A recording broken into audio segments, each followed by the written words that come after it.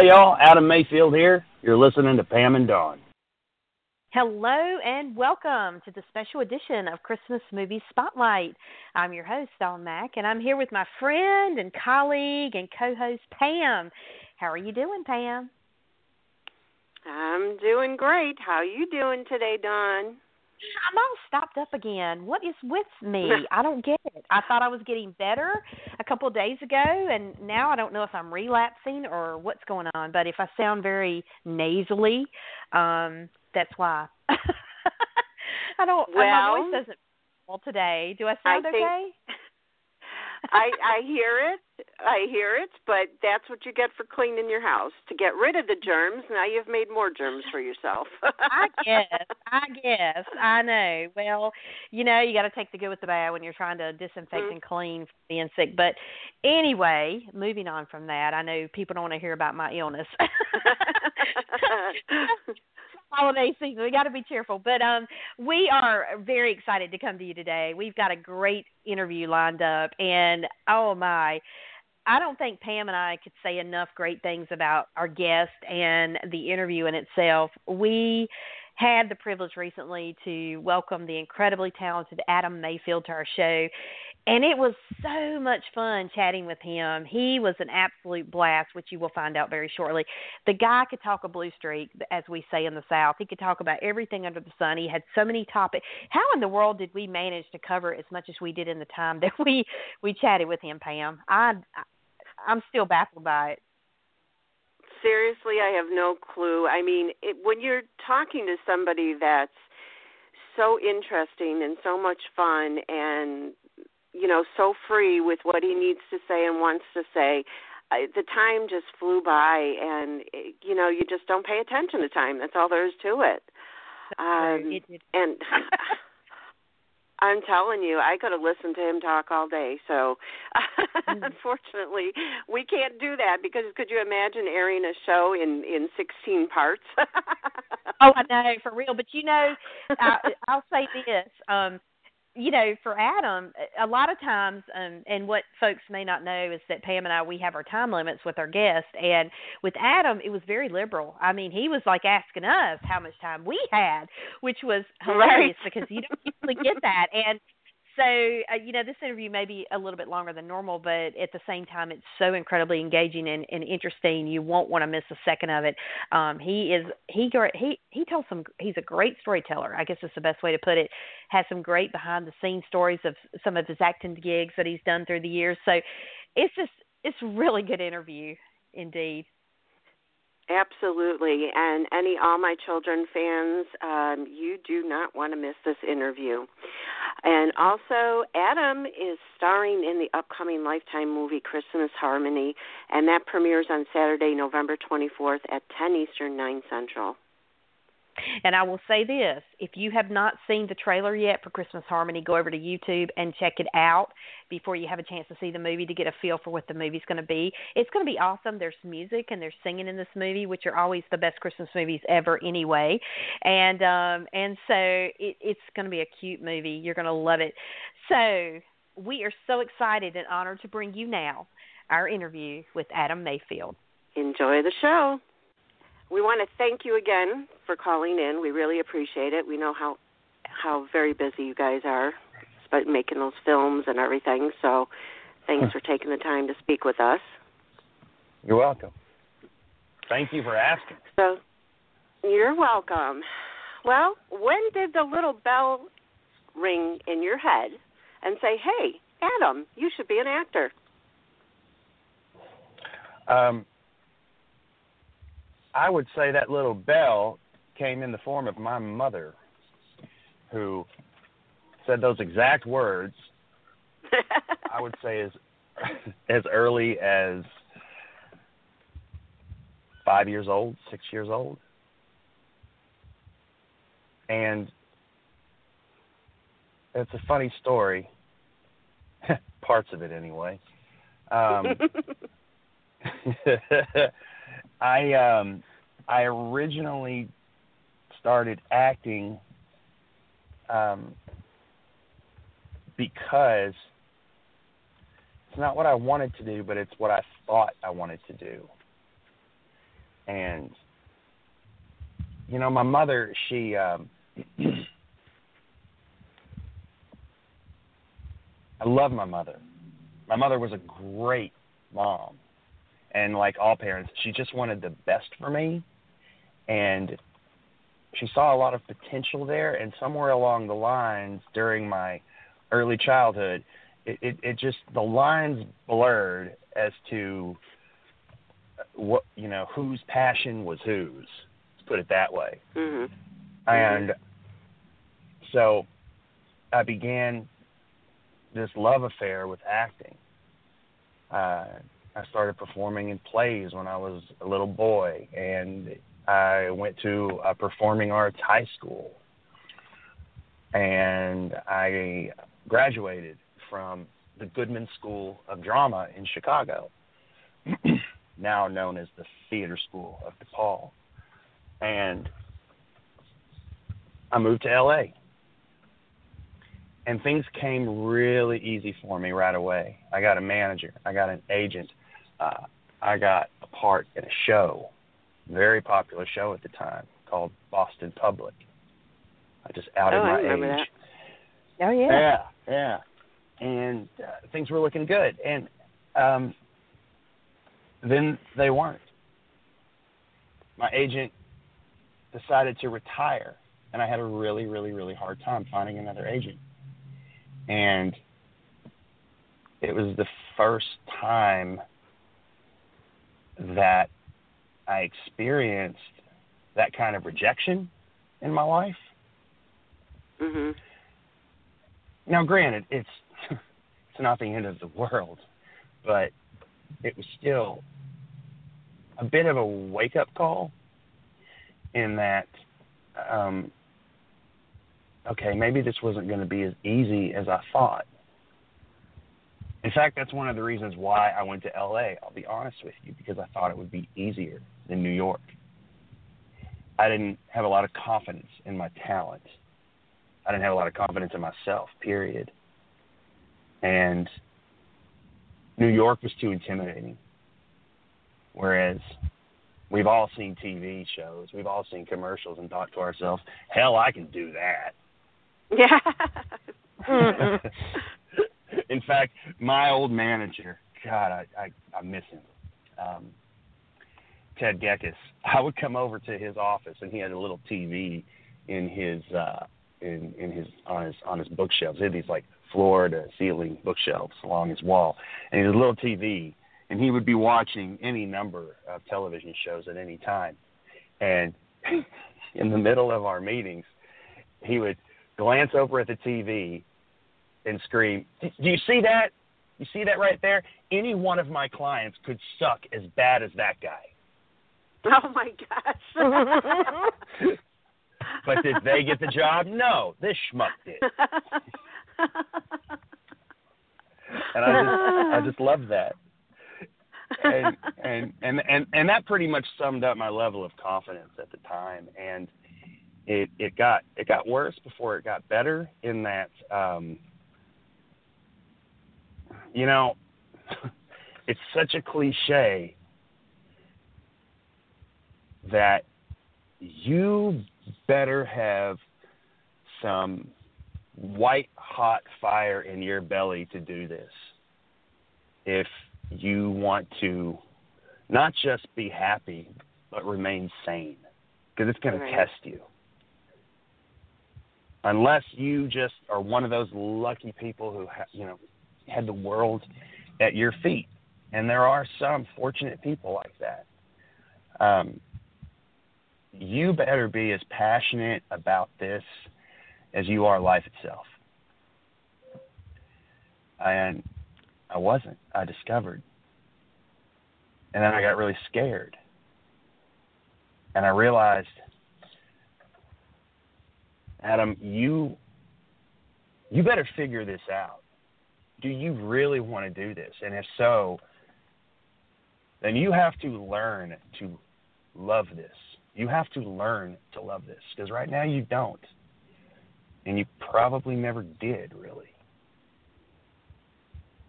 And I think a lot of times just by telling ourselves certain things and putting out to God, the universe, what have you, your intention that comes from a soulful place inside, sometimes by just saying it, things start to change. Right. You know, you start seeing things differently, and you don't even realize that you're doing the steps needed to take to make this change within yourself. And turns out that's what I did. I learned to love it. I discovered how much I really did love this. And my confidence shot through the roof. And I finally felt like I was good enough and talented enough and remained humble enough at the same time to know that I'm really, really good. I'm not great. I'm really, really good. Someday I might be great. I got a lot to learn. That's where I'm at. And I love what I do. Does that make sense? Yes, it makes sense. Absolutely. Cool. It makes that sense. was the long-winded. That was the windbag version of my answer to your question. Well, Thank you. Well, I'm very happy that, and I'm sure Dawn is, that you shared that with us. I mean, it's not a canned answer. It's something that you really went through in life, and the struggle is real. It's life lessons. It's letting go. It's letting your life come to you in ways by giving it up to God. And you've learned all that and been through all that. So thank you for sharing that. You're welcome. I appreciate you saying that. Oh, you're welcome. Well, I'm glad you stuck with it, because the very first time that I fell in love with you as an actor was when you played Scott Chandler. Oh, yes. Thank you so much. Yes, loved Scott Chandler. Loved that you were Stuart Chandler's son, played by the beloved David Canary, who, of course, also played Adam. Rest in peace, yes. Yes. Do you have any favorite memories of working with David, or from playing the role of Scott, or anything like that? I do indeed. My favorite scenes working with David was every scene I got to do with him as my father, Stuart. The sensitivity and the whimsy and the vulnerability that he brought to that character. Yes. Excuse me. I love that guy, and it was some of the I suppose the sweetest work I've ever done.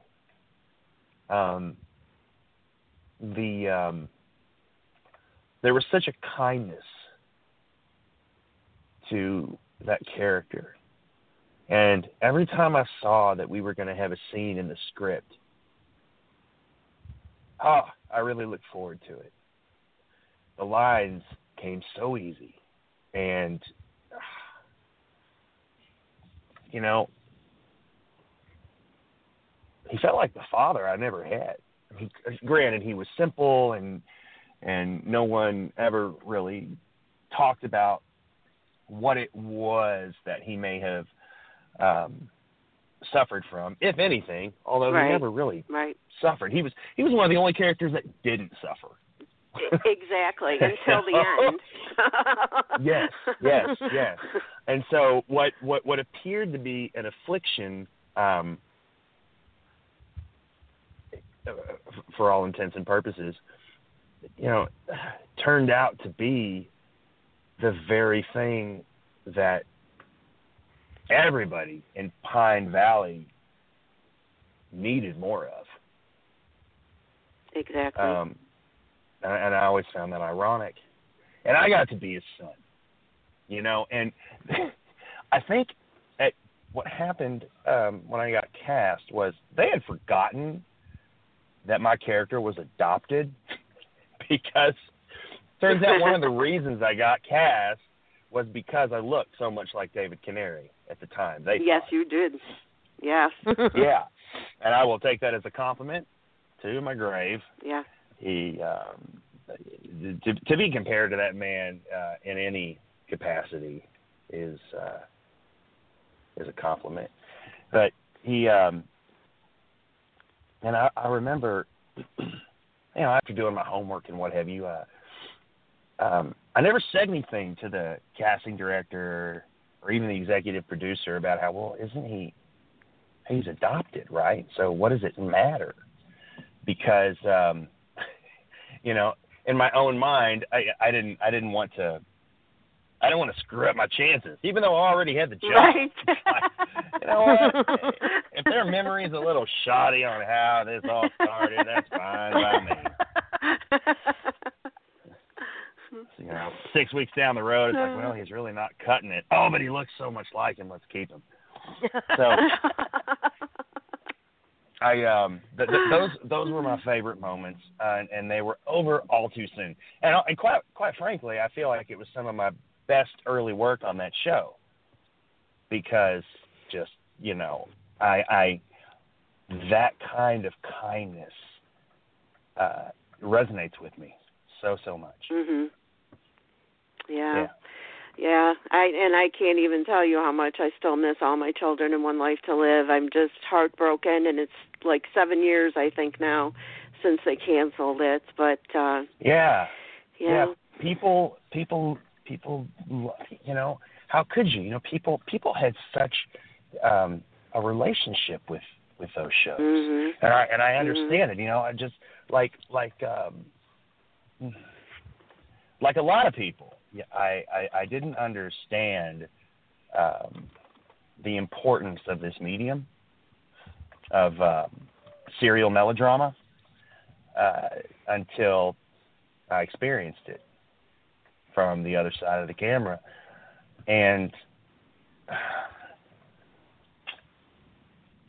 I got real protective of my character. When they started to try to make him a bad boy, I fought against it. There's enough bad boys in Pine Valley. Yeah, whether you agree with me or not, there's enough of that in Pine Valley.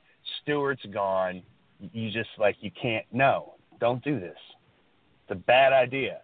And they had me fall in love with Annie and marry her. And I never agreed with that. I didn't like it.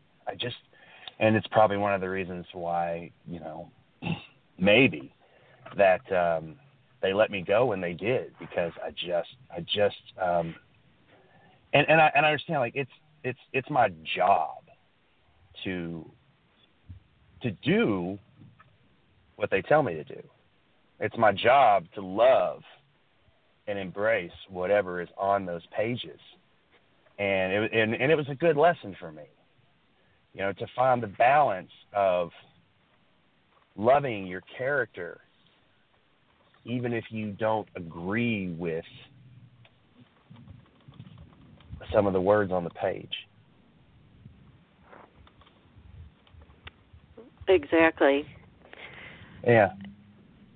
Exactly. I mean, I'm sure there's more than one actor in their lifetime of playing whatever roles they played that didn't like exactly what was on the paper.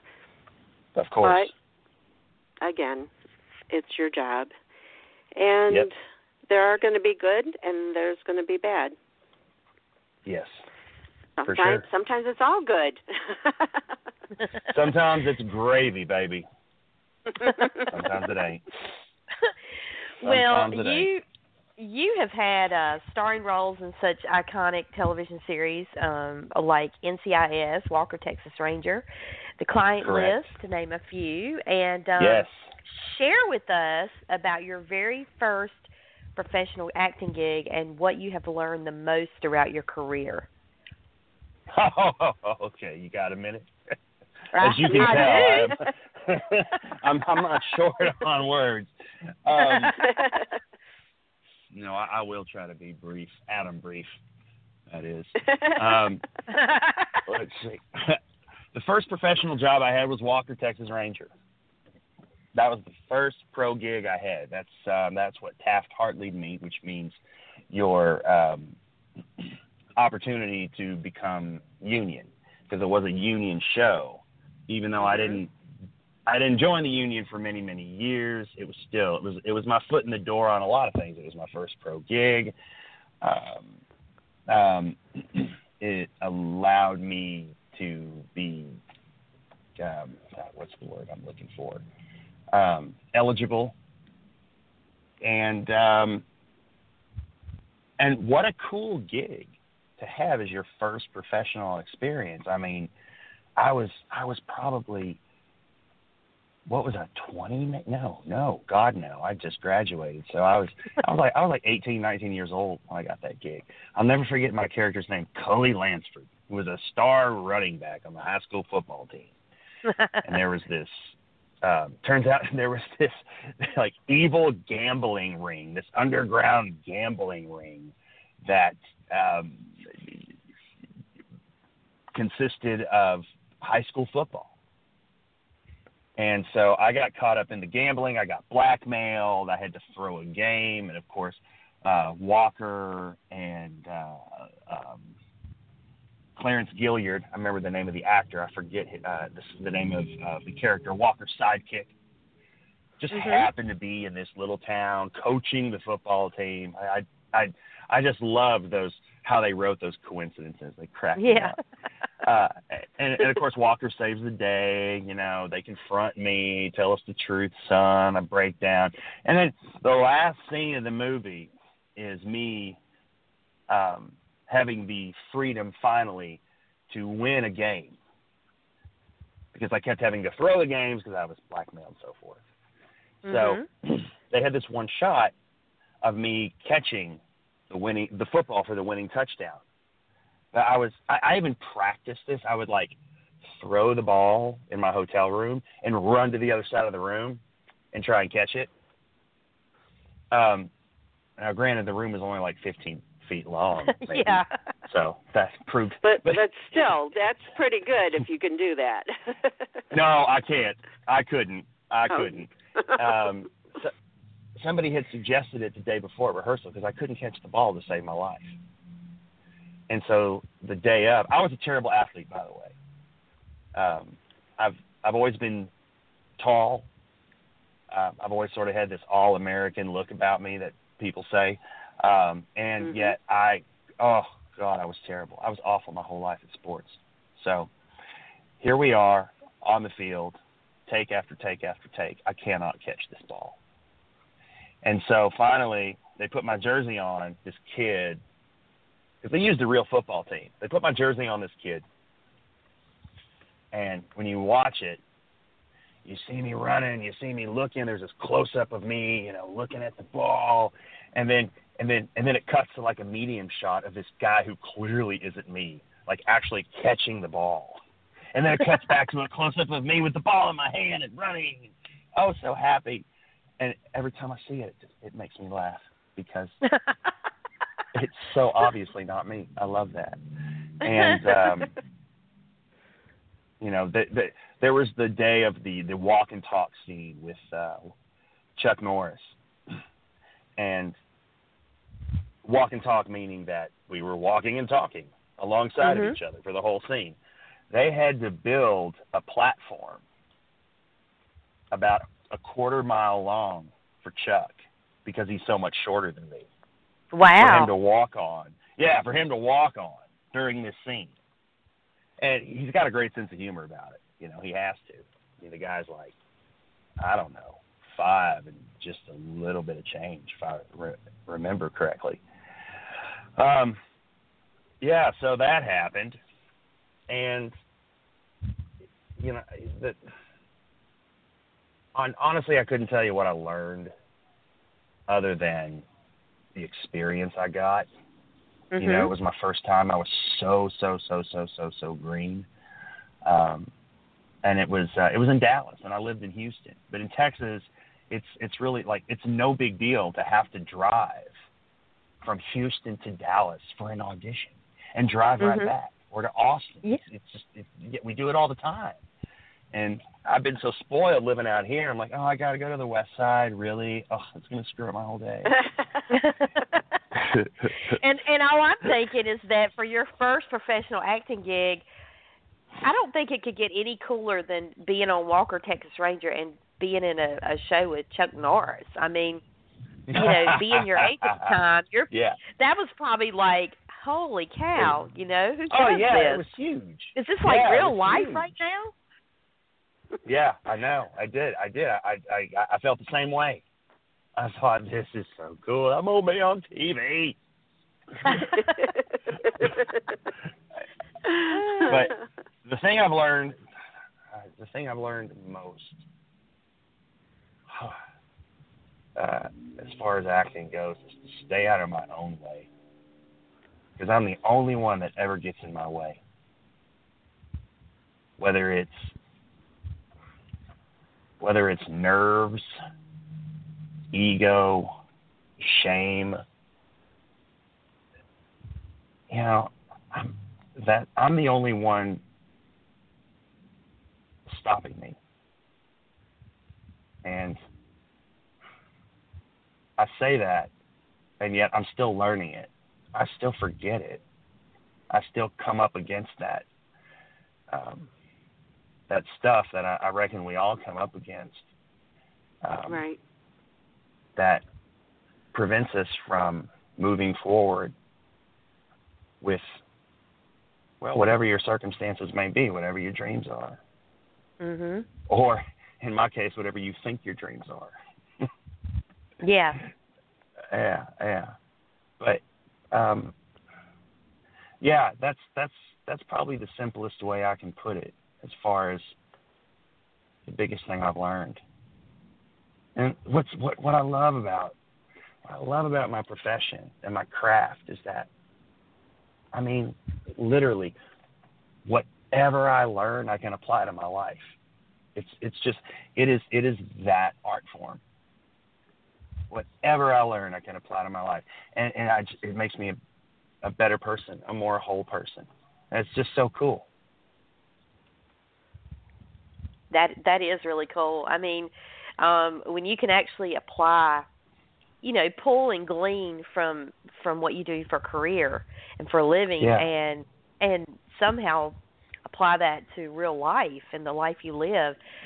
Sometimes it's the other way around. You know, you pull from your life to contribute to your career or your passion, or you know, or your passions sometimes define your life. You know, so it's really interesting. You know, to hear you say it's almost like a reversal. That has kind of, you know, helped you in life. Yes, and I'm glad you mentioned that, because it is synonymous.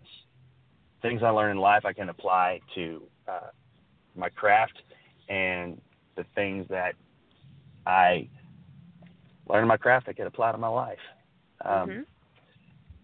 You know, I don't think everybody gets to say that about what they do for a living. I was going to say, I mean, Pam and I have interviewed numerous people, and you're probably the only person that we've ever interviewed that has ever, you know, put it in that perspective and has that kind of perspective of what it's taught you. And, you know, and not only what you've learned throughout your career in terms of, you know, it's always related back to the career, that question, but, you know, it's interesting to hear you know, imply how it's kind of related back to your life, which is really, really interesting.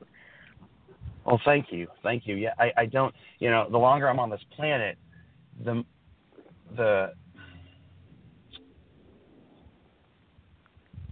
harder it is for me to understand how some actors can be so tortured and be so brilliant on stage or behind the camera. For me, now, it's not hard to accept, and it's not hard to not judge that.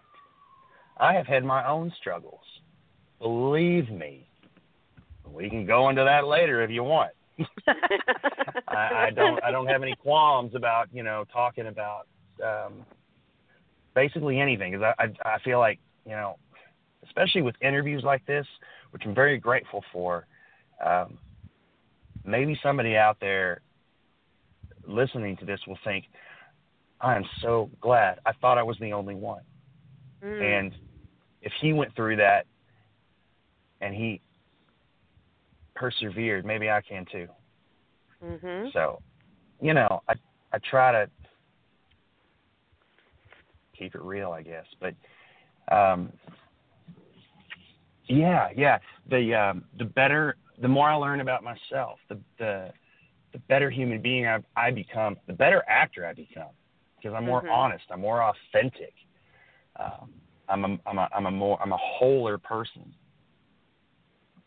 Well, and I think that, you said something earlier in the interview that kind of resonated with me, and that is, once you gain that confidence in yourself of who you were as a person, that you weren't trying to find your identity in your career or in any character you were playing, but just in who you were as Adam Mayfield, you were able to kind of take that and move forward with that, so that no matter what role you played, you would always bring that honesty, that integrity, and make the role, great, no matter what you were portraying. And you're right. You just read the headlines daily, and you see so many celebrities who are tortured for one reason or the other, and then they go out here, and when they perform, whether it's music, movies, television, whatever, they're just, like you say, they're brilliant. And you can obviously see that somewhere along the way they've never found that confidence needed to just be comfortable in their skin and go forward and not feel like that being themselves, they have to still live up to that same ideal or objective, persona that, whoever they may portray on a show or, on stage, is who they have to be in life, off stage. And there's no separation there, and it's very difficult, I would think, for anyone that's in the public eye to be able to do that. But you're one of the lucky ones. It certainly sounds like. I do feel like I'm one of the lucky ones. In a sense, it's a double-edged sword. I think there's a lot of artists out there who have a natural ability, and in the case of acting, they just have this natural ability to give themselves over to a character. They have this natural ability to let go. I had to learn that. I had to learn how to let go. And so I think that is why I associate my own personal growth with becoming a better actor. So I suppose I can understand that plight and that struggle. But like you said, I'm one of the lucky ones, I feel. Yeah. Yeah, and as you were saying, when they give themselves over to so naturally to perform in a role that they're so comfortable in, and then they step out of that, it's almost like they don't know what to do with themselves, because that's a whole separate thing, So yes, you are indeed lucky, and that kind of leads me as a great lead into my next question. And of all the starring roles that you have held, what do you consider to be your most challenging role that you've played? My most challenging. God.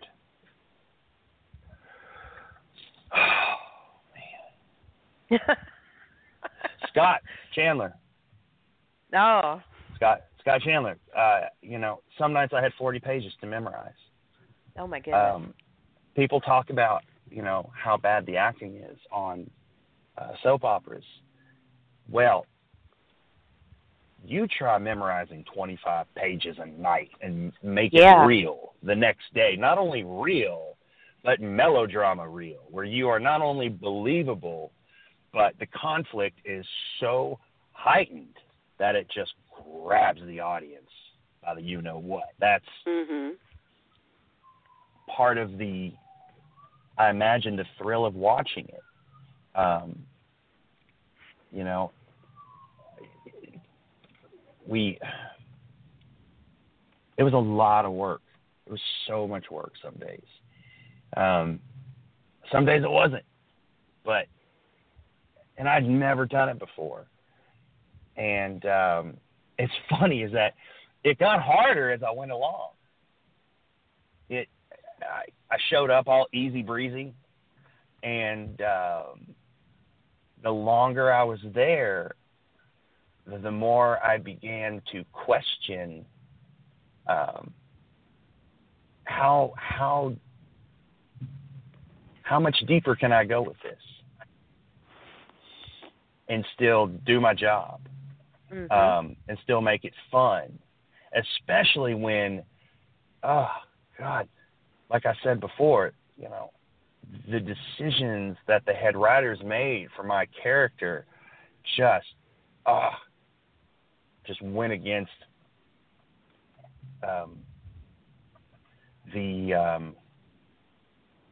what I had created.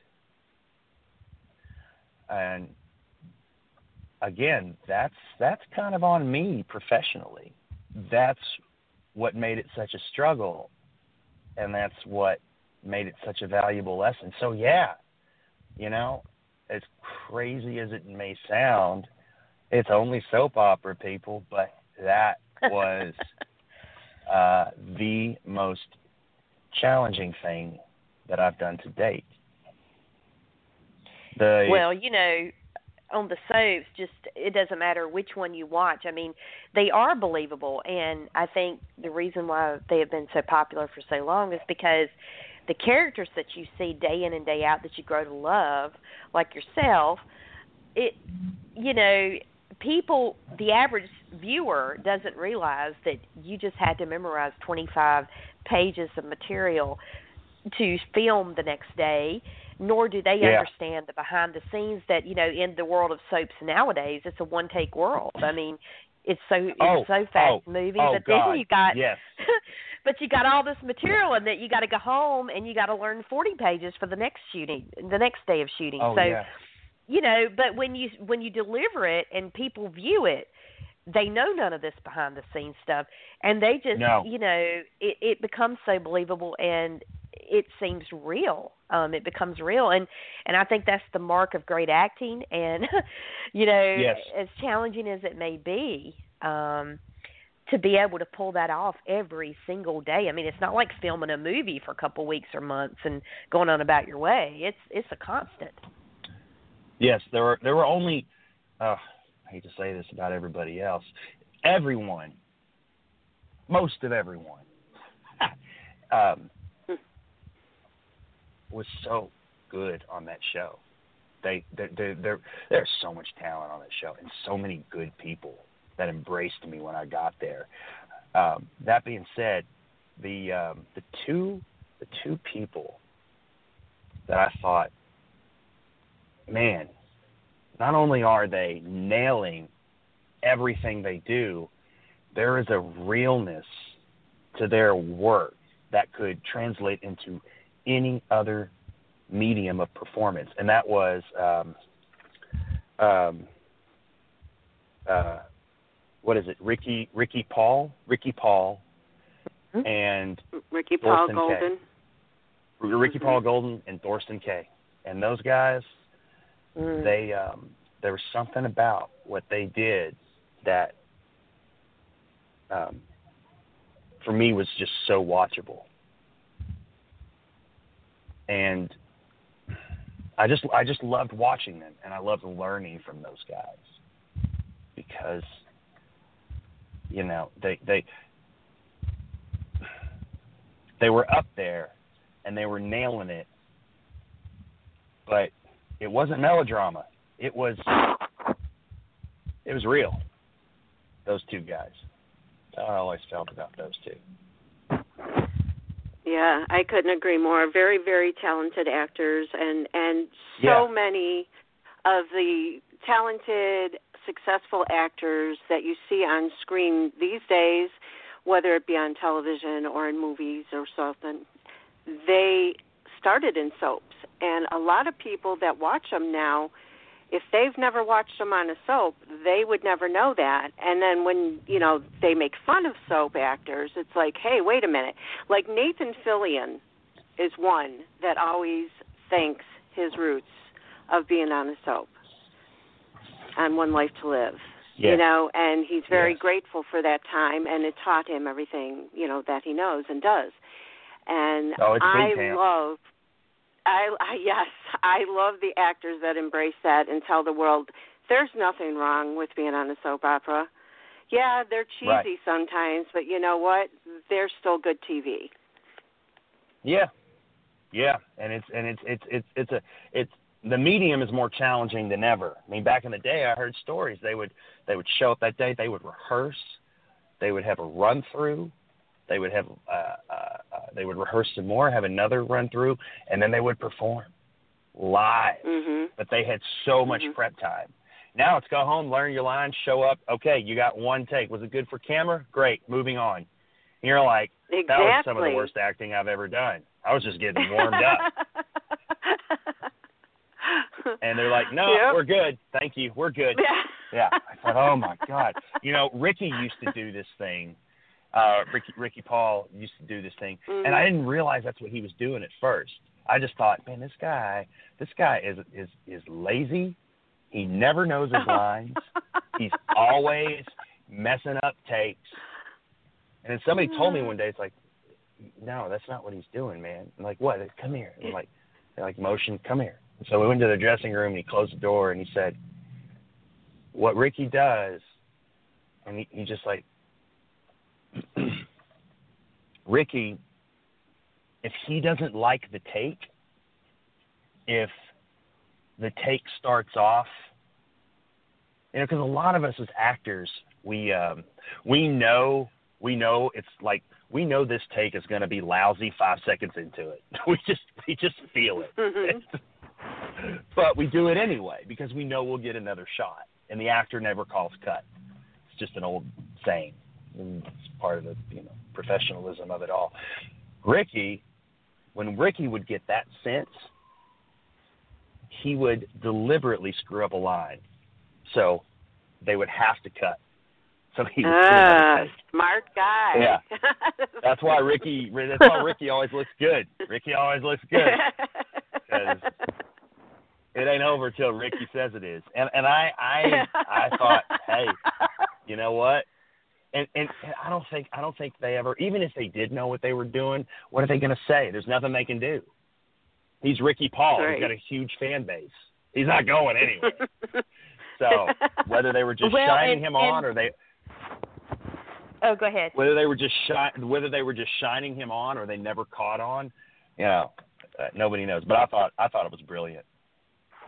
Well, what I think is even more brilliant is the fact that not only did he have also gazillion pages of material to learn for the next day of shooting, yes, but also could did. deliberately mess up a line that he knew if the scene was not going to go well and still remember the correct line to say when the time came.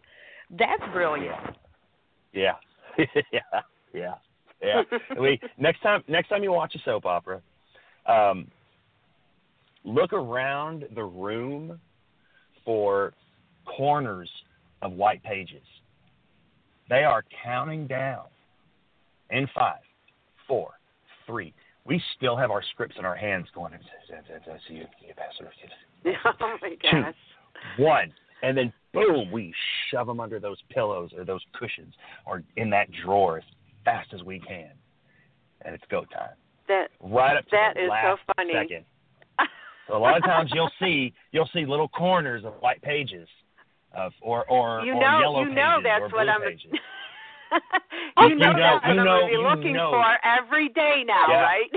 I know. I love when you're saying this, I'm thinking about every scene that we've seen. Like, for example, I just saw something similar to what you're saying on Bold and the Beautiful the other day, and they were I forget who it was, but someone was sitting behind a desk, and there was like papers all on the desk. So now I'm sitting here going, I wonder whose script that was.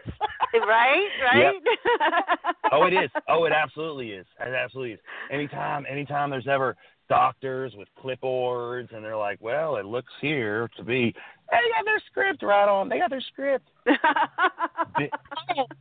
when we're like, you know, Scott Chandler was a businessman at his desk. You think I was looking at spreadsheets? Hell no. That was one less scene I had to memorize for that day is all. Oh my gosh. Yeah. That is so cool. In their scenes, because you know what's up on that screen. They never show you like the screen itself. It's always the back side of the computer with the big Apple logo. Now we know. Yeah. Oh yeah. Now absolutely. We know for sure. Yep. Yeah. Well, thank you for that, because I still watch all 4 soaps, and I'll be watching very intently now. You're welcome. Oh my gosh. Yeah. Well, let me also say I loved your crazy role on Days of Our Lives as Ted Carpenter, and thank you. Kind of I enjoyed that. You're welcome. I mean, I guess it's fun to play somebody that you're not, like you would never be, you know. Right. And that's what makes acting fun, because you can play so many different types of roles and characters. So, and speaking of which, you just recently played another fun role, and it was in The Curious Creations of Christine McConnell on Netflix. Now say that fast 5 times. Tell me about it. I've never had so much fun with a character. I've never had so much fun. It was so great. I'm glad you liked it. It's like nothing we've ever seen before. It's something new. It's something different, and it's quirky, and it's hilarious, and it's got heart. And I got to be a part of it, and hopefully, I will continue to get to be a part of it if they decide to pick it up. And I hope they do. Because I have a special question for you. And it's from someone special in my life, which is one of my I call them G-sons because I'm too young to be grandma. I'm Nana, okay? So we do G-sons. And I love it. my G-son's my G-son's name is Noah, and here's his question for you. Great. Oh, hey, Norman. When is season 2 coming out? Because I want to see what happens. Plus, don't kill Christina and the others. I want to see what happens in the next season. Thanks. There you go. That was so cool. Oh, my God, that was so cool. We were watching it, and I said, do you see Norman there? You know, I was watching it with him and his brother, and they're, oh, my gosh, I'm losing track of their ages, 8 and 9 now. And I said, I'm going to be talking to him on the phone. I said, do either one of you have a question for him? And Noah is always the one that's more outspoken and willing to do things. He said, yeah, Nana, I do. And I said, okay, well, let me record it. And I didn't say anything to him. He just did it on his own. So there you go. That was brilliant. Well, Noah, from your mouth to God's ears, I have the same burning question every day. When is season 2 coming out? When am I going to get the phone call? Congratulations, Adam. They picked it up for another season. We're going back. I just spoke with Christine the other day. She has the same hopes.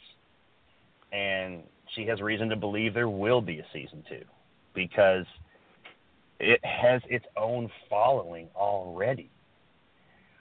Oh, I believe it. So I hear you, Noah.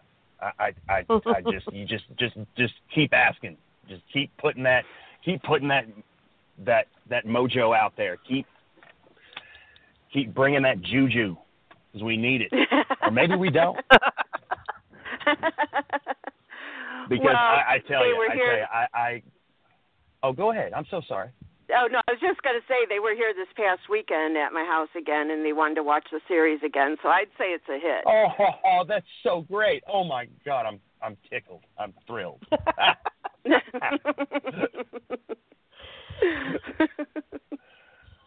Yeah. So, time will tell. Well, when we first started watching it, I was a little bit confused because Christine would be talking to the audience while making her creations, and my G-sons kept asking, who is she talking to?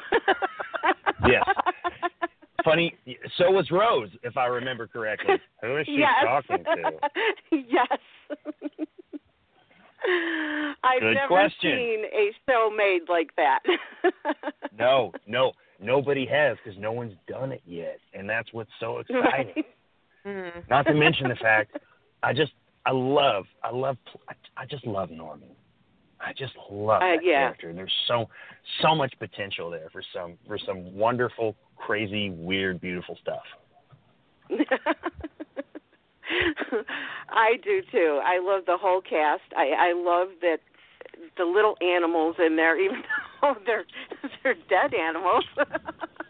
And I don't want to give too much away for people that haven't seen it yet, but they're so quirky. I really do. I think it's great. And what I loved most about it is that I was able to watch it with my G-sons. It's family oriented, and just even watching the creations that Christine comes up with and tells you step by step practically on how she did it.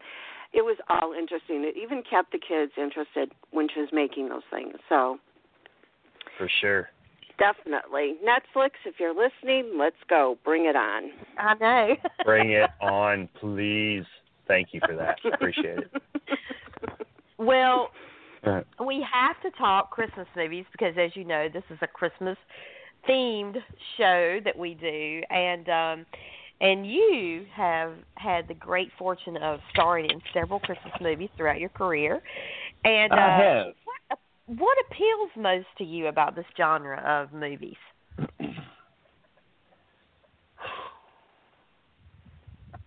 That's a good question. What appeals most to me about this genre of movies?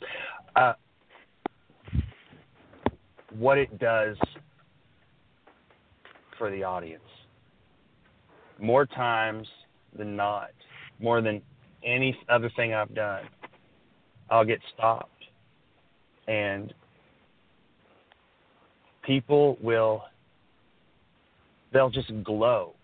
Their face lights up when they talk about what these Christmas movies mean to them and how they know how formulaic they are. They know it's coming, and they don't care. They're still balling by the end. So that's what appeals to me most is how it makes people feel. Mhm. Yeah. And as a piggyback to that, how does it make you feel when you know you get to be a part of something that has that kind of an impact on people? Grateful. It makes me feel grateful.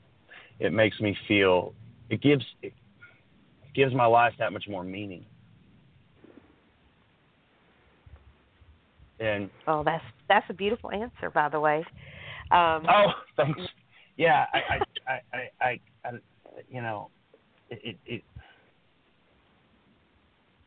we all need to help each other. Yeah. And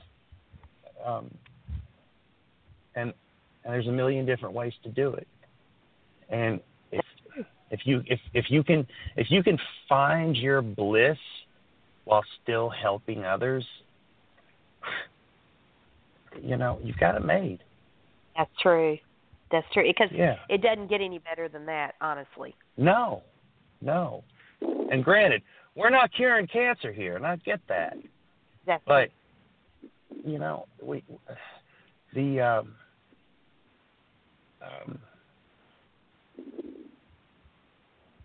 I guess it's the how cathartic it can be for people. Mhm. You know? Yeah, definitely. Yeah. Well, speaking of Christmas movies, Pam and I, and I'm sure tons of your fans are so excited to see you starring in Christmas Harmony, which is coming up on Lifetime on Saturday, November 24th. And Correct. what can you share with us about your character and the movie without giving too much away? Okay. Luke is a guy's guy, all right? Luke is a man's man. I know. I'm telling you. It's just that's just what I play on TV, folks. If only you knew me. And he carries a lot of sadness with him, and he's got a big heart, with a lot of compassion. So he is a compassionate man that carries a lot of sadness with him. I don't want to give too much away. I just want to say that right. You know, his journey in the movie is discovering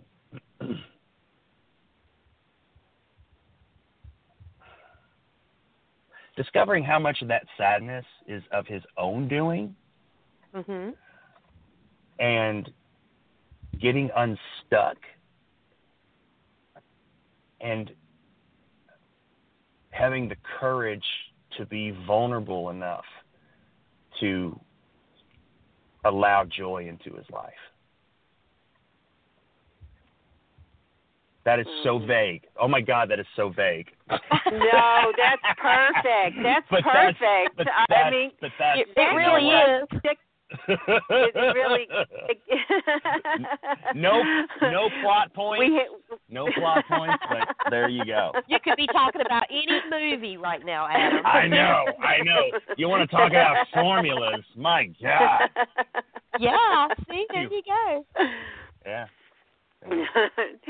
No, we're still looking forward to seeing it. I mean, it's a Christmas movie. Dawn and I do not miss Christmas movies, so there you go. Fantastic. It is a great film. It really is. I am so proud of it. Aw, that's wonderful. Well, you're in a movie that's coming out next year, and I don't know if you can talk about that vaguely, called Ford versus Ferrari with Christian Bale and Matt Damon. Yes. Are you able to tell us vaguely what that's about?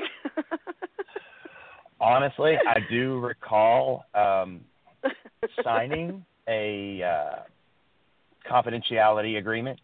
There you go. Yeah. And I don't know what I can say and what I can't say.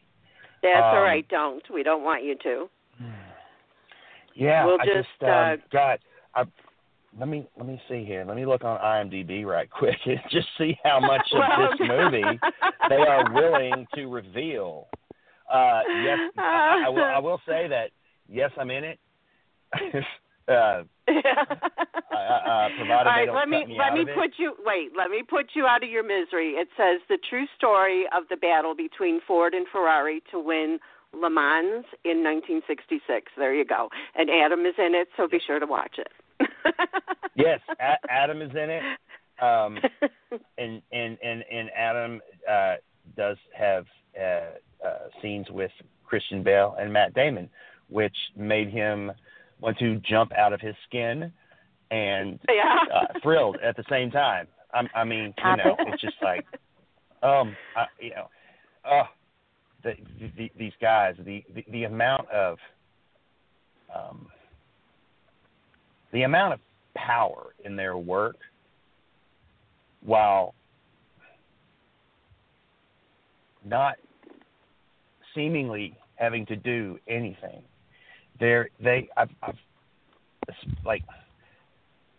Christian Bale is a chameleon. He creates these characters and these physicalities that he can anchor into as soon as they call action. I learned so much by watching him. And Matt, I have never seen an actor with so much power in their stillness. Love them both. I can Yes. see, being so excited and yet not afraid but nervous to play with them. Yeah, it was. It was. It was just. Oh, I had so much fun. Sure. But yeah, we do a. Before we move into the lightning round, I wanted to say one thing. When Pam was reading the description about your movie that's coming out next year, it sounds like this is a. Is it based on a true story? By the way. Yes, it is. It is based on a true Yeah. story. So what is this lightning round you speak of? Well, let me tell you, this lightning round is all Christmas related, and we'll ask you 5 questions, and you just answer whatever comes to mind. Will do. It's fun and entertaining, let's just say. I love so we'll it. get started. The right, the first question is, what is if your I may, favorite? before. Go ahead. Hello. If I may, before you Sure. start, when you tell me to answer with the first thing that comes to my mind, be prepared, because that is exactly what I will probably do. Well, that will make it all the more fun. So there you go. Great. Okay. I'm sorry to interrupt. Go ahead. There are no wrong answers, and there's no time limit. So take it for what it is, and run with it. Fantastic. Yes. All right. So the first question is, what is your favorite Christmas tradition? Favorite Christmas tradition is Chevy Chase. That would be, let's see, translated into English. Christmas Vacation, watching National Lampoon's Christmas Vacation, and How the Grinch Stole Christmas, the original, with my brother. Very cool. Very cool. Mm-hmm. That's the first one that came to mind. Another Christmas tradition, which is new, is spending it with my wife and her family. Aww. They are 16 strong. Actually, 17 with the new addition. No, 19, because 2 of them got married. And yeah, she is the love of my life, and I've never seen a family get along as well as they do. Anyway, I digress. Go ahead. Question 2. All right. Question 2 is, what is your favorite Christmas song? Oh, God, I know. Who sings it though? I can hum a few bars. Merry Christmas to the family. That's exactly what it's called. Is it really? It's Merry Christmas from the Family. Yes, that's what it's called. And it's Do you know the one I'm talking about? The one by Montgomery Gentry. Yes. To answer your question, Robert Earl Keen did that song originally. Yes, from the Robert family. Earl Keen. And Montgomery Gentry covered it some years later. So okay, I'm thinking of Robert Earl Keen's version, and it's actually called "Merry Christmas to the Family." Oh, that's great! Oh, I did it! Merry Christmas to the Family, and Robert Earl Keen recorded it in 1994. And so there you go. There's your little bit of trivia video. Thank you for that. Sounds like I'm not the only one who's a fan. Cool. Well, I've always thought that was the coolest song. I mean, it's so, everything about it is just so wrong. I mean, the whole lyrics are just hilarious. But yes, it's so wonderfully inappropriate. It's like, I mean, the first line of the song is "Mom got drunk and Dad got drunk at our Christmas party." You kind of know that you're in for a ride with that song for sure. Yeah, you do, and it just makes me feel like I'm at home. Go ahead. Well, we've all got that one song, right? Yeah, we do. Question. You may have answered in the first question, but I'm going to ask you anyway. What is your favorite Christmas movie? Oh, gosh, favorite Christmas movie. You know what? I got to say, probably the best all-around Christmas movie that I have ever seen is, oh, no, not that one. I know what it is. The Snowman. Okay. Remember the cartoon? Yeah. The snowman? Yeah. Frosty the Snowman? Mhm. No. No. It's just called the snow. No, it's just it's a silent animated short that's been around for years and years and years. At least 20, maybe 30 years. And it's just called The Snowman, and it's beautiful. Oh. Mm-hmm. I Check don't it think out. I've seen that one. I'll have to, yeah, definitely. I know. Second favorite. Was that a book, too? It was. It was a book. It was a children's book. Yes. And then it was turned into the movie.